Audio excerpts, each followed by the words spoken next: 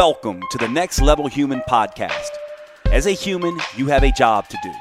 In fact, you have 4 jobs: to earn and manage money, to attain and maintain health and fitness, to build and sustain personal relationships, to find meaning and make a difference.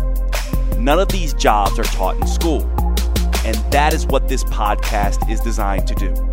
To educate us all on living our most fulfilled lives through the mastery of these 4 jobs.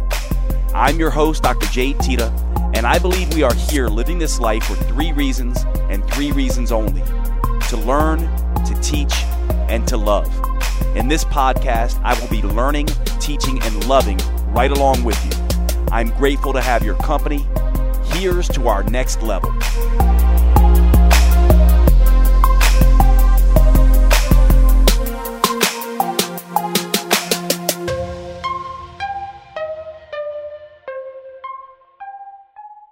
What's going on, everyone? Welcome to today's show. Today's show is number 2 in a series on romance as part of a educational opportunity and an opportunity to get the Next Level Romance program. And also, this is episode 100 of the Next Level Human podcast. So a little bit of a milestone there. I've been just loving doing the podcast, loving getting all your feedback.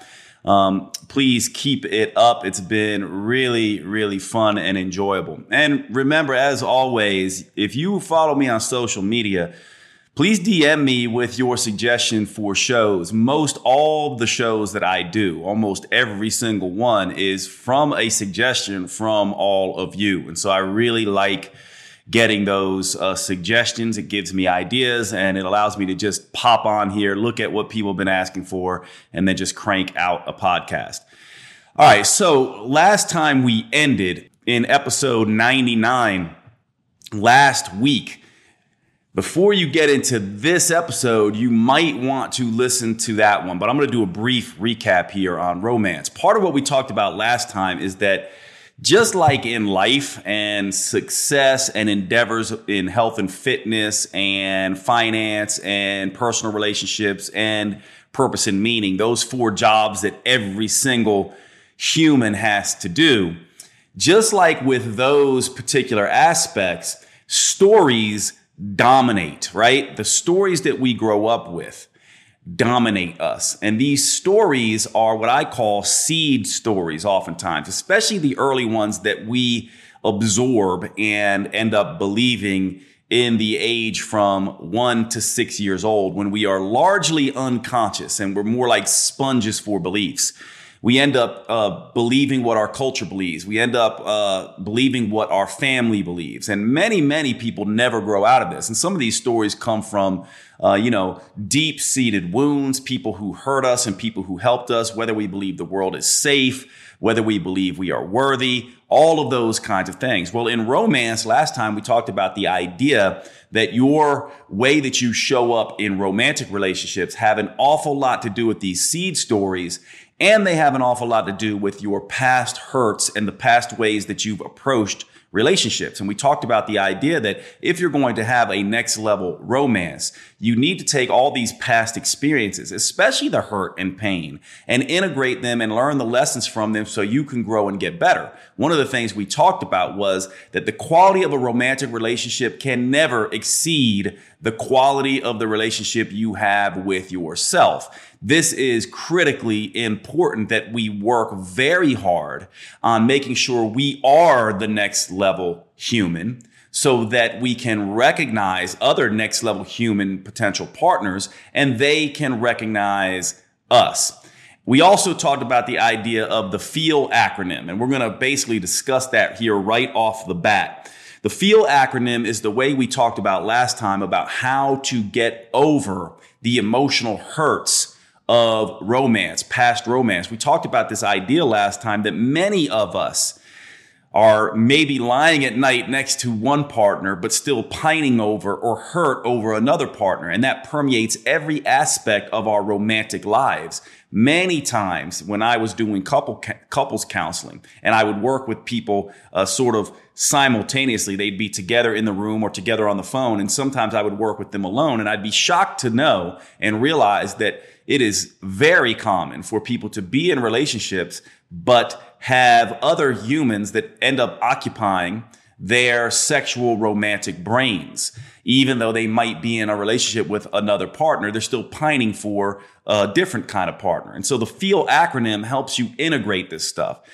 FEEL, 3 E's. The first one is you must feel the feeling. You must recognize it. You must describe it. I'm angry. I'm hurt. I am sad. I am overwhelmed.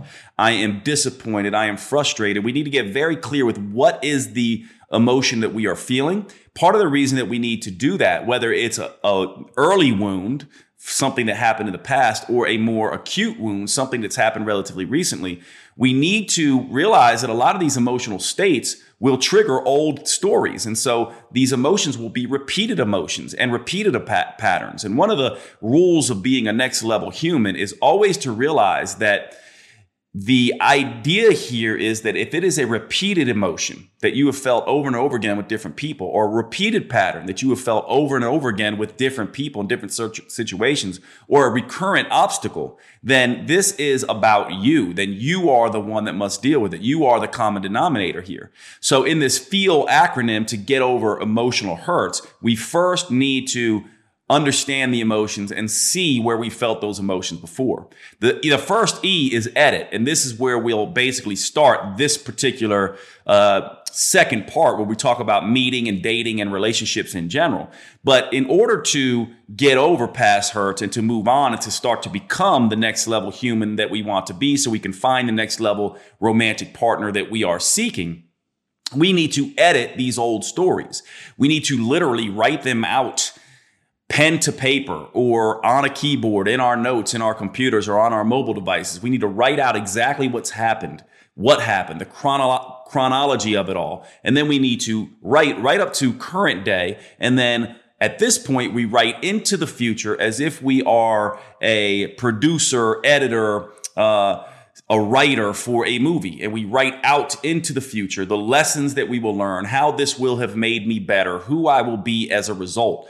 Part of this edit process is also dealing with the honor code, which we'll get to here in a minute. The other 2 E's are the elimination process. You cannot continue to engage with past relationships in the same way that you have.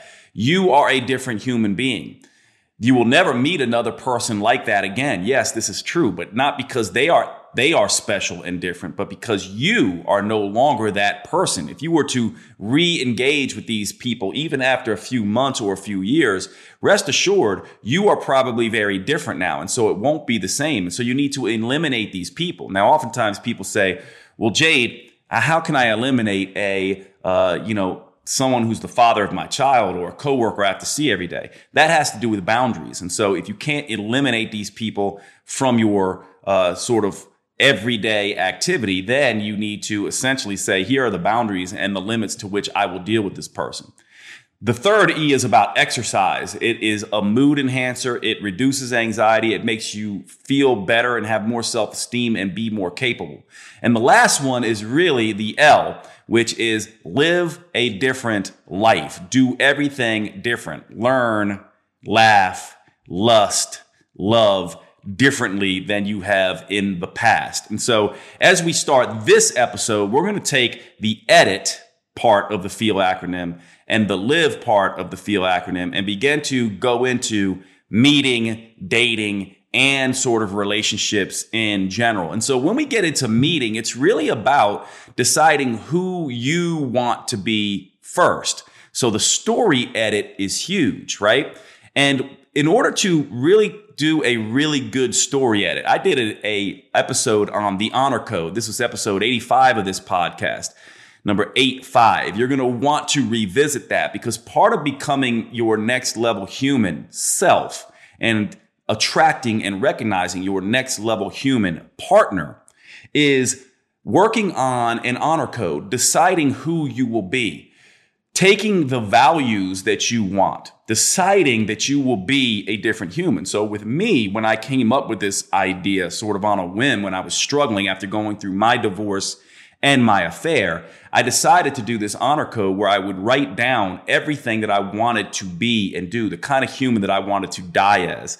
And honesty was the first thing, obviously, that I saw I had to work on. I was never going to be a dishonest human again. I was going to make honesty my religion. I wrote this down in my honor code. Kindness and generosity, which were already a huge part of who I was. I wrote down that I wanted to double down on them. So what I added into my honor code was honesty, and I wrote out who I wanted to be. And this then described for me the kind of humans that I wanted to attract. In other words, if honesty is a part of my honor code, I cannot deal with people who cannot be honest. The other thing I wrote down is that I will be a really good, honest communicator and over communicate if I have to. And this also meant that I cannot be with a romantic partner who is not willing to communicate in the way that I do. So you got to get very specific with this. And then at that point, what I did when I moved out to Los Angeles is I started to say, where would I actually meet individuals who are extremely honest, who are great communicators, who are kind, and who are generous. And I had a couple other things in there, who were self-sufficient monetarily, who were committed to health and fitness, because this was a value system of mine. And I started to look, where would these people be? Well, they would be at professional conferences, perhaps. I wanted someone who was highly educated, someone who valued learning and knowledge. So they would be at professional conferences. They would be at, a particular gym. I settled on CrossFit for two reasons. One, I wanted to be less introverted. I'm a very introverted individual, and I can easily just get in my silo and spend months alone before realizing, I need some, human, sort of interaction. And so CrossFit was a big one because it was group exercise. I was trying to get out of my box. My old style was go into a gym and, basically put my headphones on and get into my own silo and not talk to anyone. So also, CrossFit was an expensive gym. So I knew that people who would be going to CrossFit, women that I would be interested in at CrossFit, would, necessarily have the income to afford that. And so it made me sort of look at, okay, well, at least health and fitness would be a value of theirs. And they could, they would be relatively probably educated and have income and relatively self-sufficient. And so I started thinking where else they would show up, right? So I didn't think about going to clubs and dance clubs and things like that. As a matter of fact, that would be exactly the thing that I would not want. So I was thinking sort of very differently, that they would be out walking the strip, being active, all of these kinds of things. So when you think about meeting your next level human partner, you want to be thinking about where would they show up. And the other thing that is most critical here is that next level human friends introduce you to next level human friends. And those friends oftentimes will become romantic partners, right? And this basically brings me to a little bit of a difference between men and women that I think is absolutely critical. Younger men and even older men, and I decided to stop doing this. What we tend to do as men is we will tend to relate to women and sexualize them. So anytime a good-looking woman or a woman that we are attracted to walks into the room, we will essentially start evaluating them as a potential romantic partner. One of the things I thought very deep about is that what I want first is a friend, and friend, not someone who I am going to sexualize immediately. And I also did not like the aspect of this in men, and I did not like the aspect of this in myself in my younger years. And so I committed to, I would be friends with women first. I would get to know them first. And then if that romantic possibilities opened up, then I would become sexually attracted to them. And I would put that aside. And I thought deeply about this because one of the huge mistakes men make, and you women too, I'm going to give you your big mistake too that bothers the hell out of us men, is that as a more mature man, as a next level human, I don't relate to women and sexualize women anymore. I just simply don't do that. And it puts me off when I see other men do it. And I also can sort of empathize or sympathize with the idea that think about being a woman and walking around and constantly being sexualized and never being looked at for who you are as a human being and only being judged on your looks. That is not a next level human doing that to you. And if you're a next level human woman, you're not going to want a man like that who only sees you as worthwhile if you've got a nice tits and ass and a nice face, right? It's actually disgusting to think about for me now and a little bit repulsive. Now, this is no judgment to men who haven't gotten over this, but keep in mind, sexualizing women is not a next level human way of being. You want to be friends first. Now, at the same time, women who think that every man is sexualizing them, this is also a problem. I can't tell you how many times I have interacted with women on social media and can tell that they think I am somehow romantically interested in them or am kind or striking up a conversation with a woman in line somewhere, and they immediately think that I am somehow romantically attracted to them. So men have this weakness of tending to sexualize women and making every woman about, a romantic opportunity. And women do this very off-putting thing as well, where they think that any man who talks to them or reaches out to them or is interested in them is somehow interested in them because of their looks.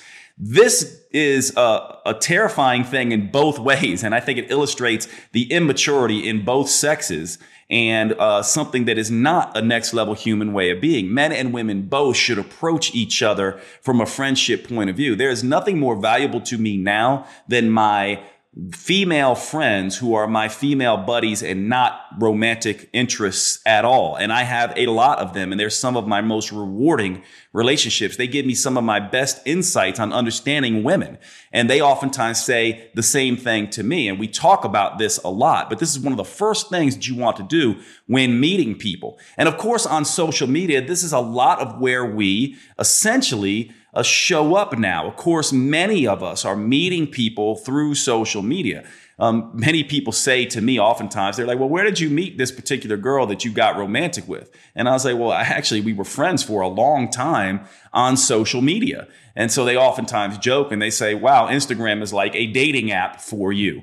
And I'm like, yeah, it seems to be interesting that way because it's a wonderful way to be able to make friends with someone, slowly over time, get to know them. And usually what happens is over the course of time, of course, now we're in 2020 and we've had the pandemic, but over the years, you end up running into these people at professional conferences and you slowly build a relationship and a friendship with them. And some of these have turned romantic for me and have been amazing, wonderful relationships and friendships. And so social media can be a really sort of good thing here. Now, a couple things here when you're looking at dating apps and everything else. I'll give you some keys here. Now, my program, Next Level Romance, talks an awful lot about this.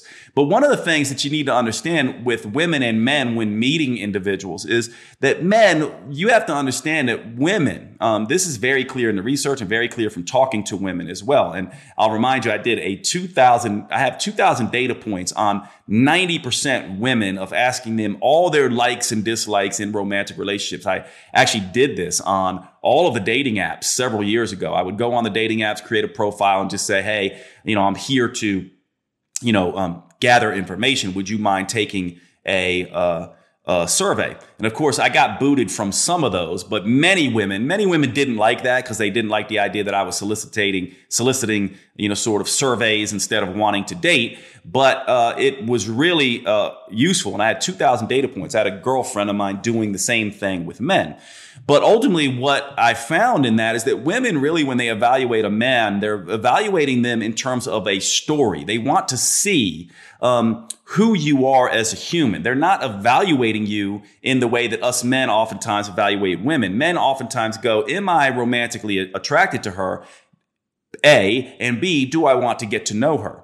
And women oftentimes come at it the other way. Now, this is a gross generalization, but it's generally true. Women often go, is this someone I would like to get to know? A, and B, is this someone I'm romantically attracted to? And so men, when you're putting together profiles and things like that, women will oftentimes be interested in who you are. They want to see your interests. They want to see that you are friendly and warm. They don't necessarily want to see bathroom selfies. They're not evaluating you for your six-pack and chiseled jawline as much as you might be doing that for them. And so you want to really present yourself authentically and honestly. And this is critical because a lot of people don't do this on social media or in dating apps or in general. We present to the world our sort of best selves, and we oftentimes are putting on a show instead of just showing up the way that we are. This goes for both men and women.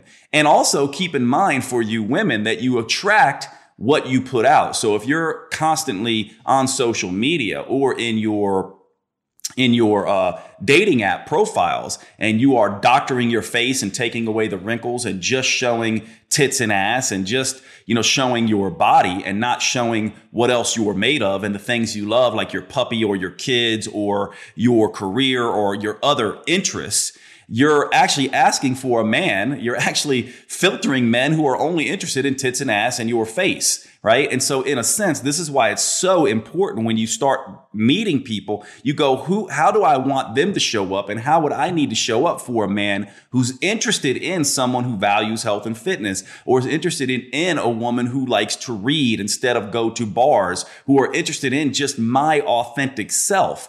It's a disaster when a man shows up to a date off a dating app and he does not look, he's 20 pounds heavier.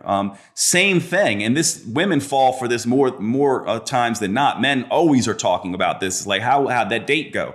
Well, she looked nothing like what she was. And we can see oftentimes in social media, all of us can see people doctoring their photos. And, it's basically, okay, this person is not going to look anything like they look. And it's not even about the looks at that point. It's just about the idea that does a next level human and a next level human partner put on that kind of show just to get a romantic date, right? And so it's very, very important that when you show up in the way you're going to meet people, that you show up authentically. That's what a next level human would do. You need to be your next level self to meet next level human friends and then see what happens, right? So you don't want to be, sort of faking things. And by the way, men sort of fake status and women oftentimes fake looks. And why? Because women are often, it's gross generalization, but evaluating men for status and power, and men oftentimes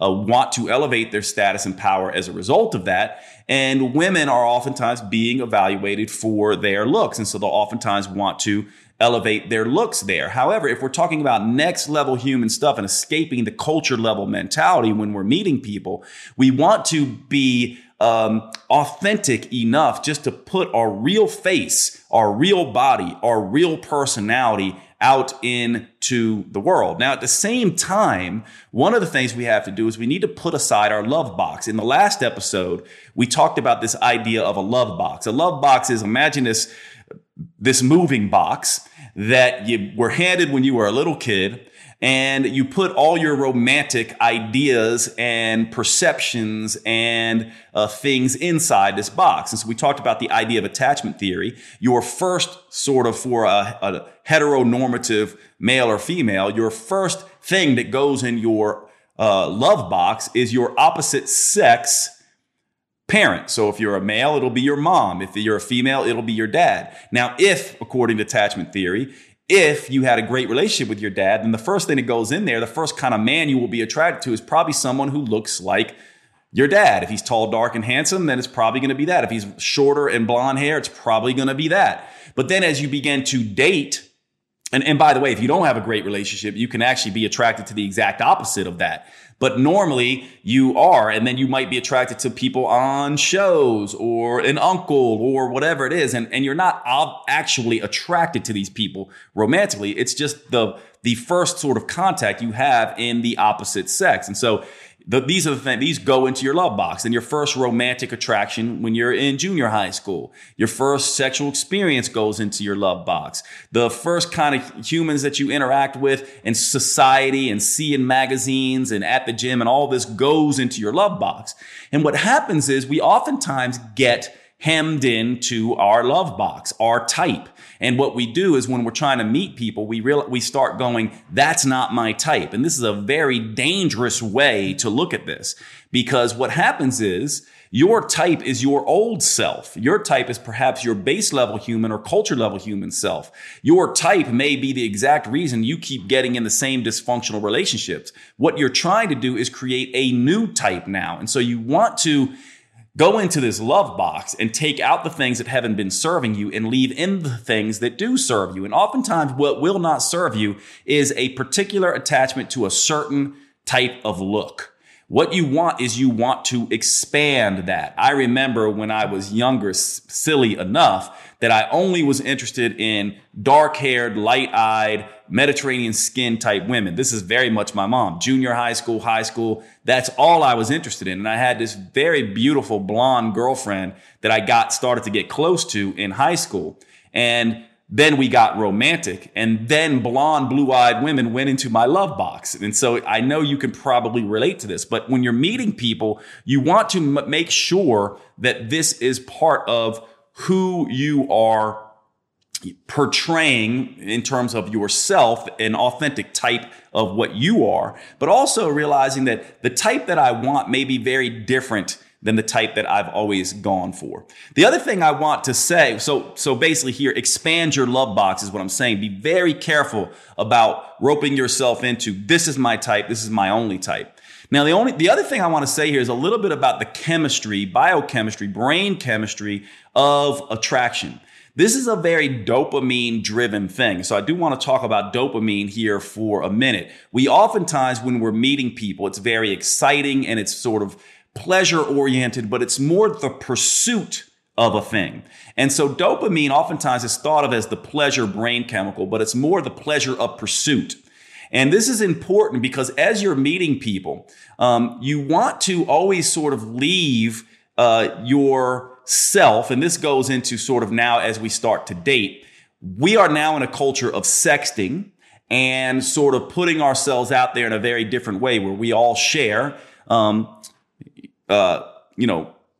pictures of ourselves, sometimes erotic pictures, these kinds of things with potential people who we have not even been romantic with. And one of the things that you want to think about when you begin to do this, so this is translating into now flirting, dating, and right before perhaps even you begin a sexual relationship with someone, it is important and useful as we continue to have this conversation to understand that giving too much of a thing, it's kind of like if I give you a little taste of a piece of chocolate cake, you're going to want way more of that chocolate cake, right? But if I give you the whole thing and shove it down your throat, you're not necessarily going to love that. And so part of what people are missing is in this playful sort of, I think most of us would agree. I certainly was a late comer to this, but I think most of us would agree. There's something very erotic and sexy and really nice about slowly someone revealing themselves slowly to you over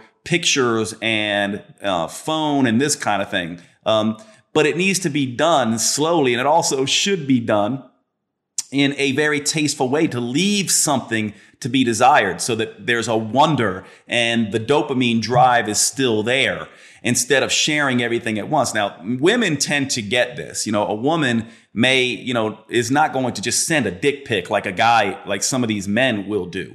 And what I would say to you, man, is number one, women don't relate to us physically the way we relate to them. And genitalia out of context is not only inappropriate, but can actually be disgusting. It's just not something, especially for women, that they want to see out of context when they don't know you. They want to see it as they get to know you. So for men, as you're doing this, it's sharing aspects of your life. And same for women. And then slowly, as you begin to get a little bit more romantically attached, then you can begin to perhaps share a little bit of that and the flirting and all of this kind of stuff. But it should be, in my mind, always just shy of showing All of it. And I'm saying this because this is what I've heard from women. This is what I've heard from men. This is goes with the science. And it also is a personal sort of bias of my own, that when you get raunchy photos and stuff like that, when you have not really gotten close to a woman, even if you're sexually into a woman, I personally don't love that. Now, some men might and some women might, but I think it is something to be desired with this dopamine drive. And the reason I'm bringing this up now is because I have something to say about this later on in relationships. Now, as you start to date, here's what you need to understand. We humans don't fall in love with another person per se. We fall in love, at least in the beginning. We become attracted to a person based on the better person we think we would be by being with them. What we begin to do is we begin to project out and paint this story that this relationship would be like this, and I could do this with this person, and we'll do that with this person. Now, women do this a lot more than men. So men and women, you come at this very differently. When a woman is daydreaming, she starts to become romantically interested in a man. Part of what she is doing is she is painting a picture of what life would be like, hanging out at coffee shops, cuddling up on the couch, maybe getting a dog together. What would this man be like in relationship with her?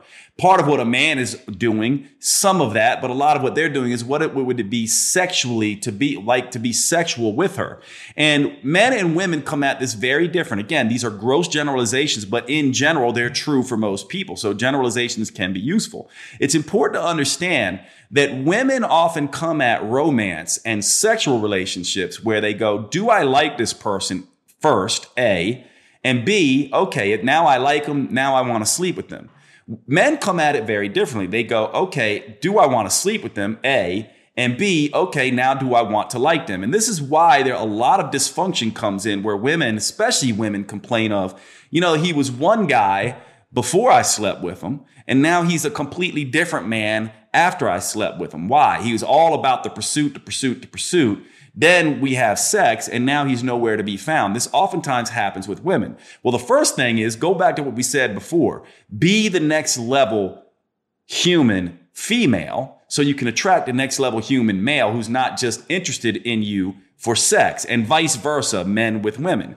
Secondly, though, understand that what is happening here is that for men, they need to, gross generalization here, but they often want to sleep with you first before they decide whether they like you, before they start looking at things differently. And you're different. You go, do I like them? Do I feel safe? Are they cool? Then you go, I want to have sex with them. So men and women come at this from two different points of view. And this is why I do think and it's not a game for women to make a man wait sexually, to force them to really see, is this man really interested in me? I do think this is an incredibly viable solution to dealing with this. A man who sticks with you, who is showing up and is interested in you, is a man who is probably not going to break out as soon as you sleep with them. And so you want to see and notice how this man is showing up and talking to you and all that kind of stuff. Likewise with women, men, think about it from this perspective. Women own the sexual domain. They essentially decide. They are the choosers. And so as men have to, a confident man is going to step up and pursue you and say, I'm available for you to choose. And he's going to make it clear to a woman, I am into you. I want you to consider me in this regard. But he's also going to get that ultimately women choose. And I think women need to understand that every man has been rejected many, many, many times. And so a woman who's kind of giving a man the cold shoulder or playing a game is immediately going to turn that guy off. And so both with men and women, what the solution is what I call confident detachment. And this is especially important for men. When you talk to women dating, who are dating men, they will often say that they want a man to be very clear. They want to know that the man is into them, and they want the man to be clear about that. They also don't want the man to be needy, and they need the man not to crowd them, and they need the man to sort of lay off. Well, this is what confident detachment is. It's like, listen, I'm into you. I want to date you. I have no problem stepping up and being confident and asking you out. I have no problems, telling you how I feel about you. And at the same time, I have no problems if you don't choose me. This is a very sexy thing for women. And by the way, it's in my opinion, I've talked to thousands of women about this. This is the way to show up for women, because what it says is this dude digs me. He is confident. He is sure of himself. That is sexy. He also is fine with or without me. He is confidently detached. And same with women. Same thing there, where women essentially are confident enough to actually flirt and to actually say, yeah, I like you, but are also detached enough not to need to call them every second, not to need the guy to text them every minute, right? And you have to watch the way you show up with this as well, right? Because the way the world works now, if you have a man who's texting, crazy texting all over you in the beginning, this is a bad sign. A confident, detached man will be judging and sort of have their own life, and they won't be constantly texting you, right? And so think about that for a minute. Do you really want a man who's that needy, who's texting you every 10 minutes? And, this is partly how you vet this situation. So in a sense, you want to be the person that you would like to date, right? You want to be confidently detached. I like you. I'm also fine without you. I like you. I would love to integrate you into my life. I also have my own life. This has a lot of sort of impact and overlap with what we'll be talking about in relationships, right? That's basically how this works. Now, you're vetting these people all the time. And I think that honesty is the absolute best dating strategy, honesty and authenticity, because when you say exactly how you feel, when you get, let's say vulnerable and you end up being confident and confidently detached, you get to see how this other person acts, right? So if you get busy in a day and you don't text that person and then they show up giving you the cold shoulder, that tells you something about them. Likewise, if you have someone who doesn't text for 3 days, that tells you something about them. And so you begin to really get to vet this situation. Now, in a sense, when I talk about authentic, right, because there's this balancing act here with confident detachment, what women often say they want when you interview them, when you talk to them, and when you read the research on this, they want a man who is open and available. They don't want a man who's gushing emotions all the time, but they don't want a man who is never able to touch their emotions. And this is where this concept of vulnerability comes in, which we really misunderstand it. Women oftentimes tell me, they're like, all I get nowadays are these gushy emotional men that talk about all their emotions all the time. And I'm just wanting like a strong man, like a man that I feel safe with.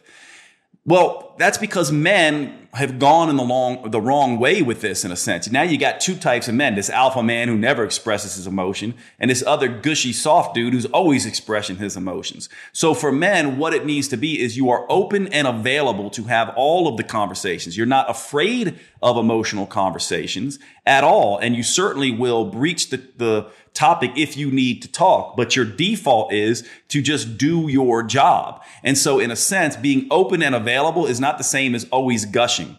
And same with women though, right? So what men want is men also want stable women who they feel like can manage their own emotional states. And so same thing with men. What a man wants from a woman is not a woman who is crazy needy all the time and can't manage their emotional states without a man. And so in a sense, can you see how impactful and powerful it is that you must become the next level human? I oftentimes am worried about people when I first start dealing with people romantically and doing coaching. I oftentimes am listening to how much time have they spent outside of relationships by themselves? Because oftentimes, if they have not spent a lot of time in between romantic relationships and they jump from one romantic relationship to the next, this means they are overly reliant on relationships for their romantic stability. And this is oftentimes a bad sign for men and women. Now, the next thing that we kind of got to get into here is this idea of assumptions and expectations. A next level human does not have expectations. Now, I know this is going to be, what are you talking about, Jade? All humans have expectations. All humans make assumptions. This is ridiculous. Yes, all humans do. And we do these things naturally. However, what I would suggest is that a next level human in romance, especially in dating, shows up with only expectations for themselves and only assumptions for themselves. In other words, they're very clear with their honor code. They're very clear with their boundaries, and they're very clear with their authenticity. And they don't make assumptions about other individuals, and they try not to have expectations for other individuals. In other words, their expectations are for themselves. So if someone doesn't show up on time, and this bothers them, that's an expectation for self that says this person doesn't value my time. My expectation for myself is to not date this person who doesn't value my time. See what I mean? So it's very different having expectations for self versus expectations for others. You solve all this stuff with just having very clear boundaries, things you will and will not put up with. And this is very much being a next level human. It's not saying if you don't show up exactly how I want you to show up, I'm not going to date you. It just says, what are the deal breakers for me and what aren't? And this comes from the beginning work of going through that FEEL acronym from your past relationships and your past stories. And so this is really, really important here. The other thing is that what people oftentimes do in dating when they're starting to become attracted to someone is they oftentimes start to, and you'll sort of see this, someone is sort of attracted to you, whether romantically or not, if they start seeing you as similar to them, and they'll even say, oh my God, we're so much the same. What this means is they're totally vibing with you. And this vibe is great. But it is a really wonderful part of a friendship or a budding romance, a beginning romance, when you really just enjoy somebody, just the energetics of them. But you also have to realize that don't make the fool assumption that you are so alike. Because when you do that, you put on these rose-colored glasses and you're unable to see the potential issues that will come up in relationship with this person later. And so you do not want to assume that opposites attract, nor do you want to assume that similars, being exactly the same is also going to be something that serves you. You want to, in a sense, look for, do we share values? And are we similar there? Because that's super important. But also, do we have different enough ways of coming at things that this would be an interesting growth experience, right? Remember, this is about you grow me, not you complete me. And so in part of that, when you're looking at these assumptions and you're evaluating people, what you want to be doing is you want to let people show you who they are and not assume who they are. You also want to, in my mind, look at the old adage of someone can say whatever they want to say. But what do they do? How do they show up? So if you're talking to a guy and he's just like, yeah, I'm a very loyal guy and I show up, and you hear stories of him talking about how he showed up for people and this and that, but he doesn't show up for you, or he doesn't check in with you, or he doesn't, walk you back to your car after a night in bed with him, or any of these kinds of things. These things tell you something. Actions always speak louder than words. So let people show you who they are. Also, though, be careful here, right? Because we also need to teach people what we need. And so this is where showing up as your next level human self takes some work. When something happens in the dating realm that you don't love, authentically being a next level human and being confidently detached means, listen, I just want to talk to you about this particular thing that bothered me a little bit. And I just wanted to let you know because I don't want it to fester or this and that. By doing that, what you now get to see is how they are going to show up for you or not. Will they take it personally? Will they feel attacked? Will they come to your aid? Will they hear you and listen? Does it turn into a productive, growth-oriented conversation? Or do they hijack the whole thing with their emotions, right? And so you can look at this, the way you communicate and the way they show up. Let them show you. Now, a couple things here is, when we start getting into evaluating, the way I like to do this is you want to evaluate really people in two different ways. And just so you know, in general, women and men both are coming at this from a charisma point of view. So there's a whole science of charisma that attracts men and women to each other. Charisma is the combination of power, presence, and warmth.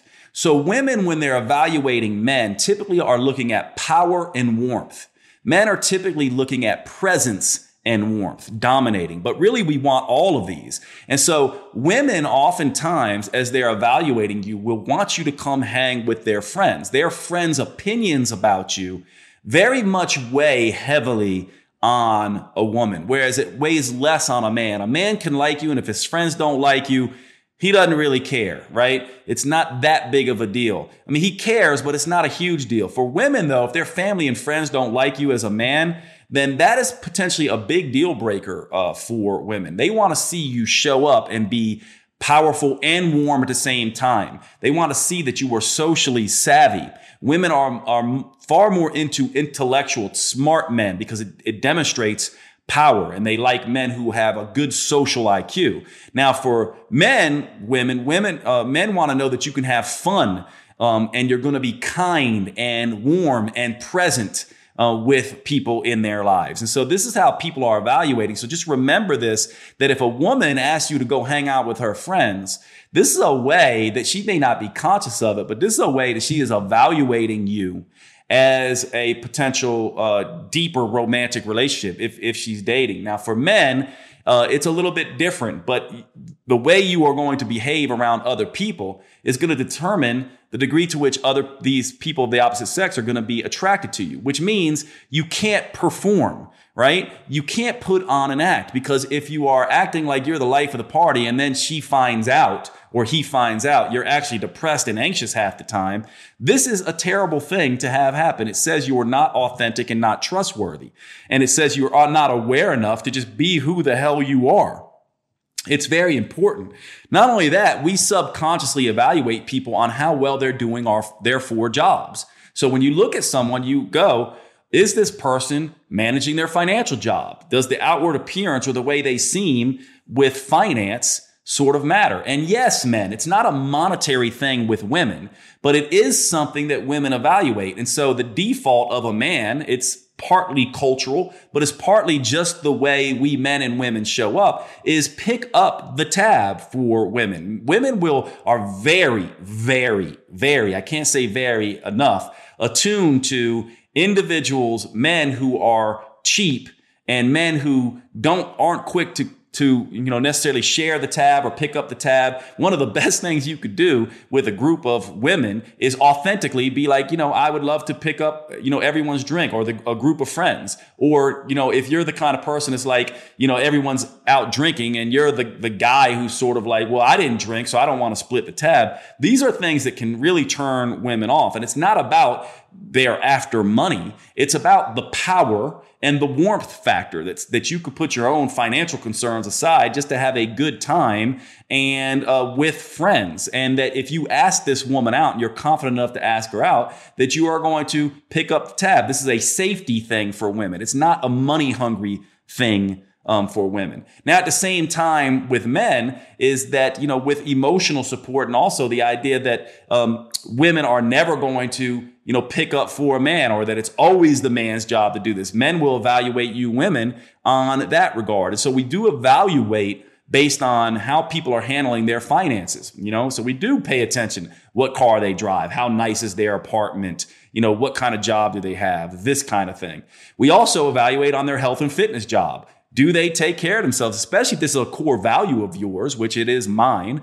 But many people, it doesn't matter. We look at this and we do evaluate, are they healthy, fit, vibrant, for many reasons. Of course, the personal relationship realm, we're evaluating people on that. And this is huge, not just how they interact with us, but more importantly, how they are with humans. Do they smile at other humans? Are they kind to people in line? Do they drive when they're driving? Do they act like an ass? Are they a control freak? All of these kinds of things. And then perhaps the most important one is purpose and meaning. This is huge for women. This is one of the reasons men don't understand. Women love aspiring artists, and they love people who are entrepreneurs and people who are driven and chasing their dreams.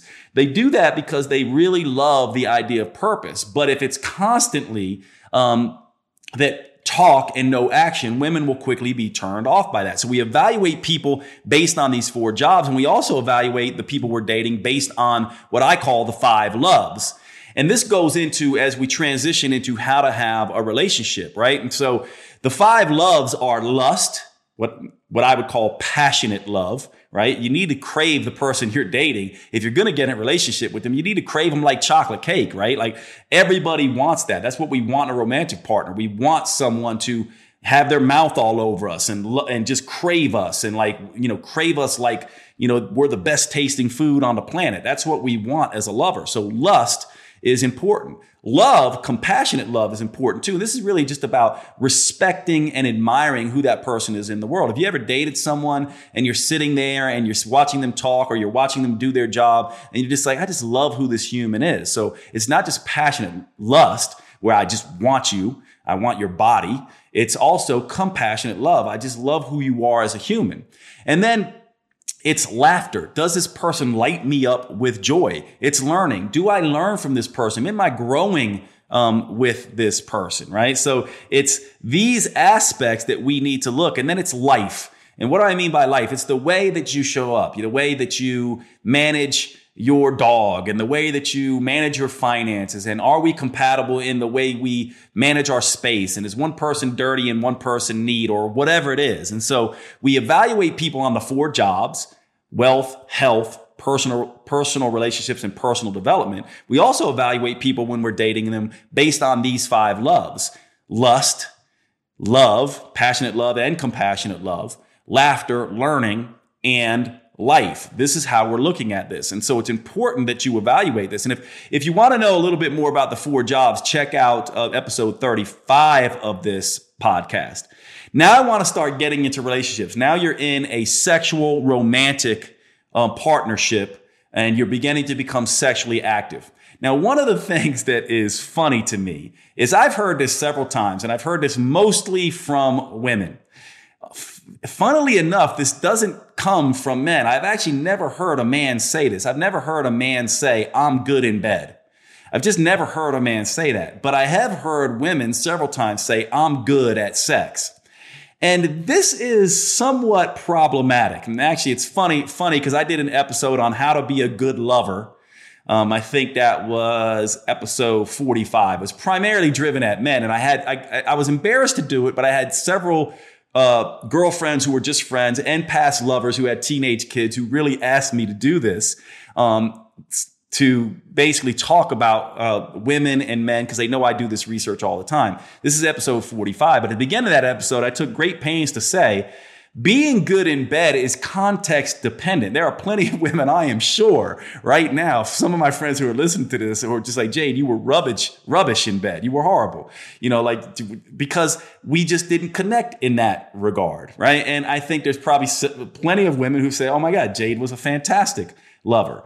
This is context dependent. And the reason this is important is because I can't tell you how many times I've been involved sexually with a woman or heard stories from men or women of individuals showing up sexually the way they've always shown up. It's almost like they have a way of doing things and they just do that.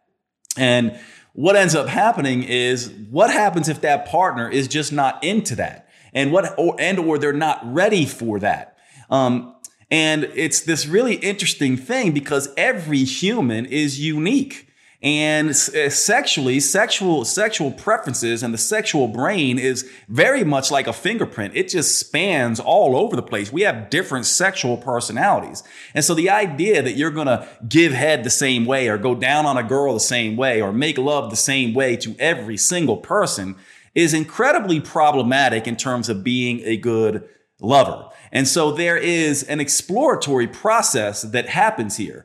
And this is important. I'll go through several of these things for you here, but it's simple things. And I'll also give you some, funny things about this where a couple funny things. I was with a group of heterosexual male friends and a group of heterosexual women. And none of us, this was sort of like an event where only there was big group of us out on my deck in Los Angeles back when I used to have get-togethers there. And only out of the 15 or so people there was only one couple in the group. And we're all talking.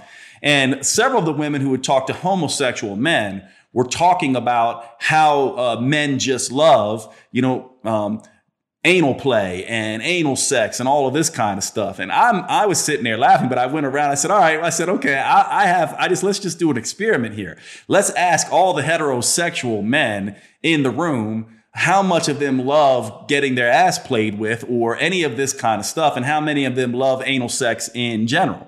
And what's funny, out of 8 men, one man was just like, yeah, I'm into that. And most of the other guys were like, no, I definitely am not. And this is part of what I'm illustrating here. The idea that you're going to, talk to particular men or take past relationships and expand on them into the current sexual relationship you're having is wrong. You really want to explore sex with this particular person and having an open conversation about this. One of the things, actually, that one hint that I can give you here is really interesting, especially women with men.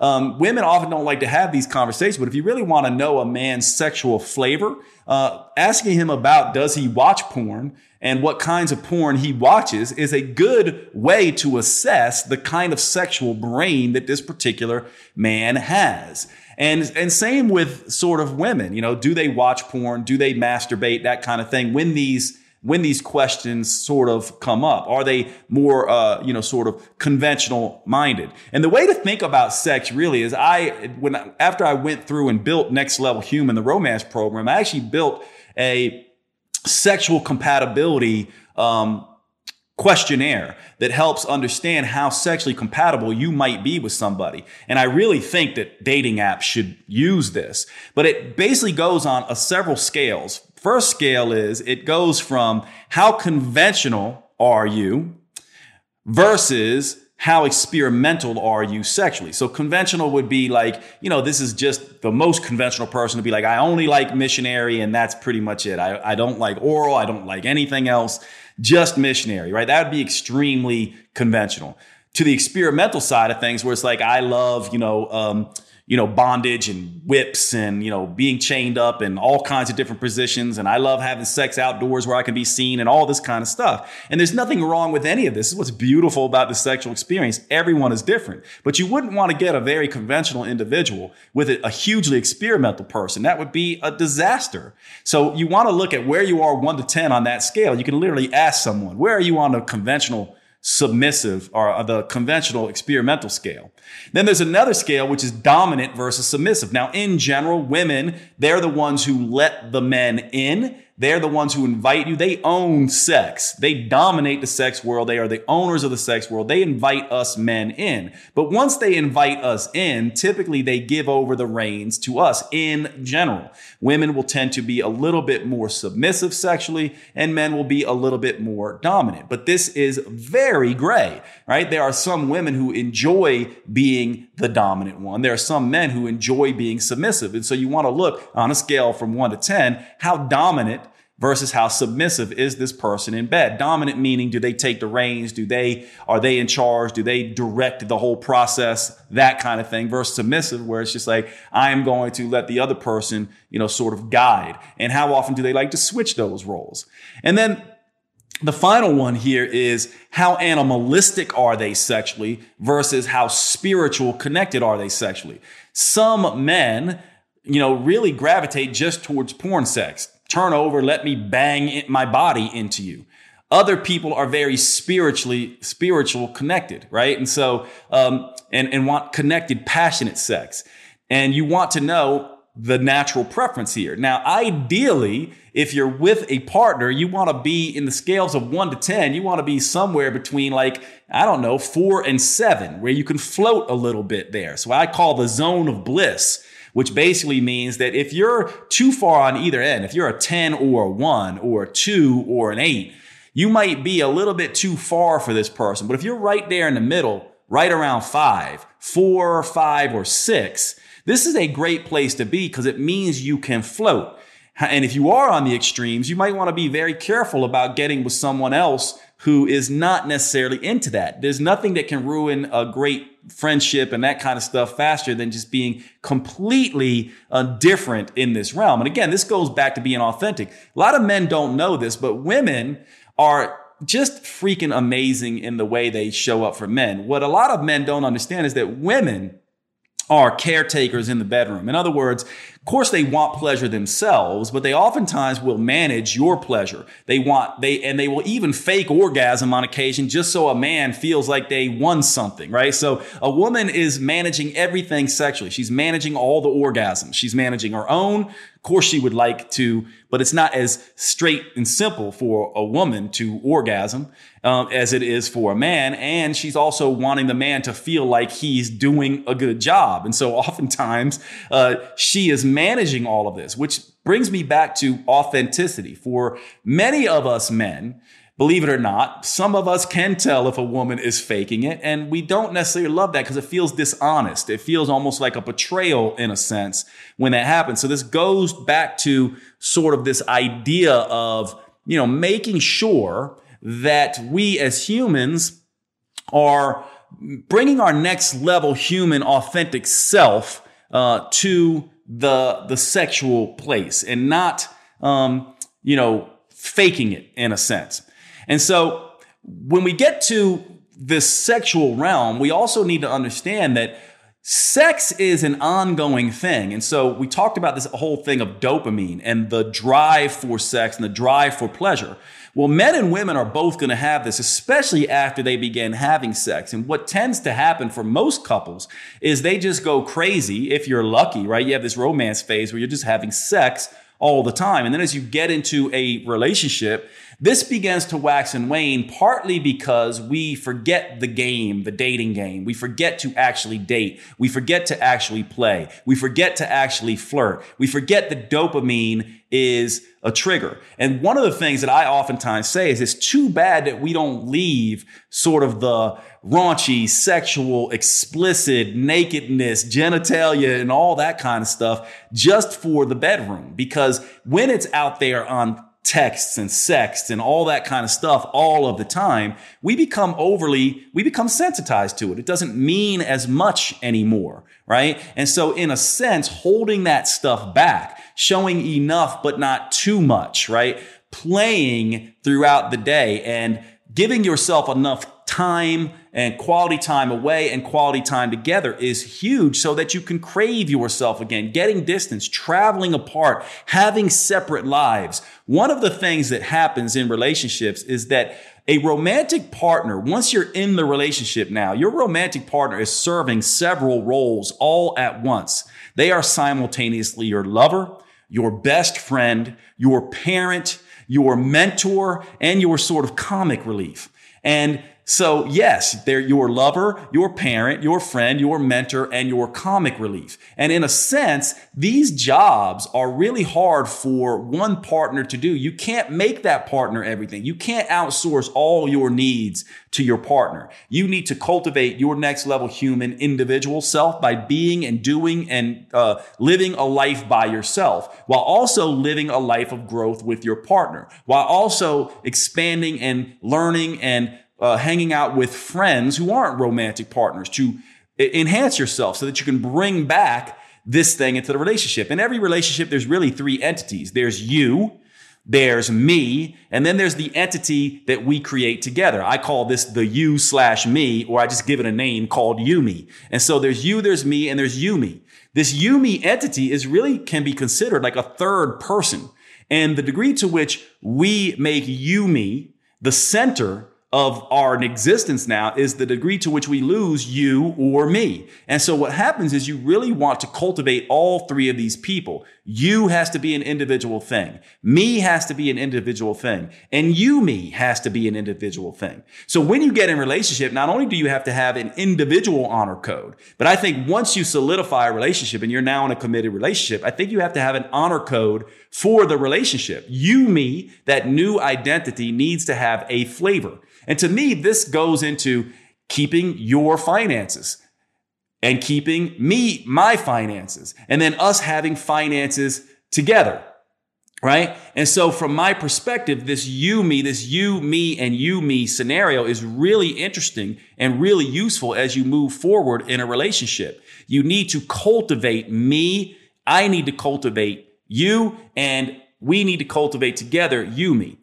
And we need to be very, very careful about this and continue to communicate And one of the biggest things here as we end this podcast is really about the idea that laughing and learning together. It's about you grow me, not you complete me, which means that I am growing as me, you are growing as you, and me gets to benefit from this. We get to bring this back, and this is how we evolve this. Now, we hope that we grow together, but that is not always the case. And as long as we are having authentic, honest communication, and dealing with the emotional stuff and the dysfunctions, which are a beautiful part of relationships. The idea that we're not going to have dysfunctions is absolutely silly. If we're going to grow each other, then one of the things we do in romance is we express our dysfunctions to each other. We show our dysfunctions. We need to get it. And we can never hold that against the other person. I'll tell you what, if you want to lose your man right away, make him feel like a loser. Men want to win. They want to know that they're capable. They want to feel like you see them as a capable, strong, charismatic human who can get the job done. So if you ever make them feel like they're not winning or that they're a loser or a pussy or any of this kind of stuff, you will lose your man. You will lose him. Either he will leave or you will lose him because he will never get that back once you do that. And same thing for sort of women.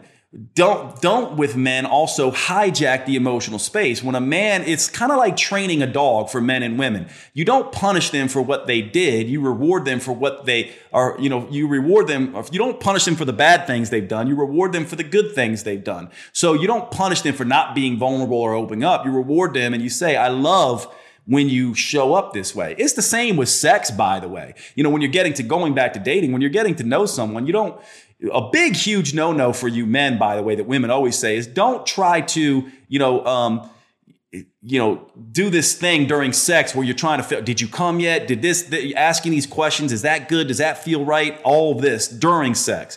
Afterwards is when you have that in the soft space of pillow time and that kind of thing. And it's the same thing in the sort of world of relationships. When you're in an argument or when there is emotional turmoil, you don't address it then. Afterwards, you when you're clear, you say, I love the way you showed up here and this and that. And you reward them for the things that they're doing right. And you sort of ignore the things that they're doing bad. Very much like training a dog. As you can tell, I've been reading a ton of dog books because I'm getting a dog here soon.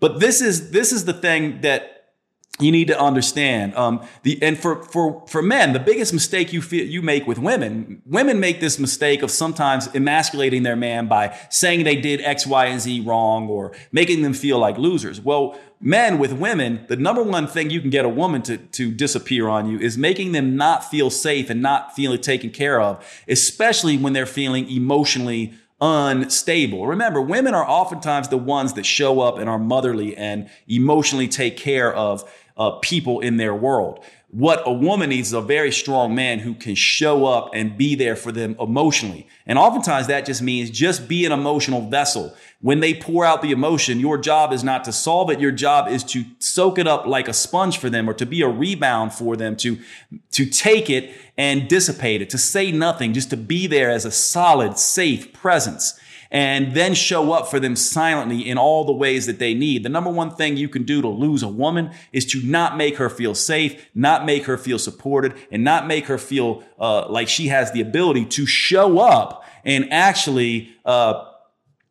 be vulnerable with you and allow you to not see her as a weak, needy woman, but instead love that she is sharing this with you and vice versa. So I've been rambling on for a while now. I'm going to end this podcast here. Let me tell you a couple things. Number one, the Next Level Human Romance program is available until midnight after Valentine's Day. So that would be the 15th.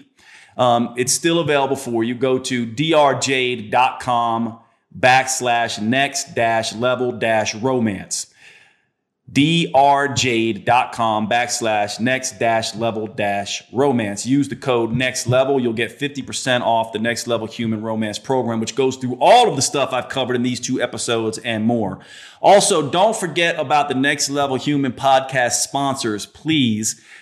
Cured Nutrition is my go-to for sleep aid. I am notoriously have difficulty with sleeping. I use their CBD product Zen. It has been a game changer for me and helps me get my horrible sleep a little bit better. They also have a full line of great products, including CBD for dogs, which I'm getting a new puppy soon, and I'm going to be loading up on their CBD because when I used to babysit for my girlfriend in Los Angeles, her puppies, we used CBD to calm those dogs down, and it was just fantastic. And we used Cured Nutrition CBD. Also, Paleo Valley is an incredible company that I use for convenient whole food protein sources. You know, I'm all about protein. The Paleo Valley organic beef sticks are my absolute go-to for whole food protein. This is very much like eating an egg, and it is grass-fed beef, has all the right nutrients in it and the right ratio of good fats and everything else. And it has the same kind of protein, macronutrient ratio, protein, carbohydrate, fat, as an egg. No one wants to carry around hard-boiled eggs with them. I carry these things around with me everywhere. For both of these companies, for Cured Nutrition and Paleo Valley, use the code NEXTLEVEL. You'll get a discount. They get the sale, and I do get a little bit of a kickback from this to keep the podcast going. So it's a win-win-win for all of us. I hope you loved today's episode. Thank you so much for hanging out with me, and I will see you at the next show.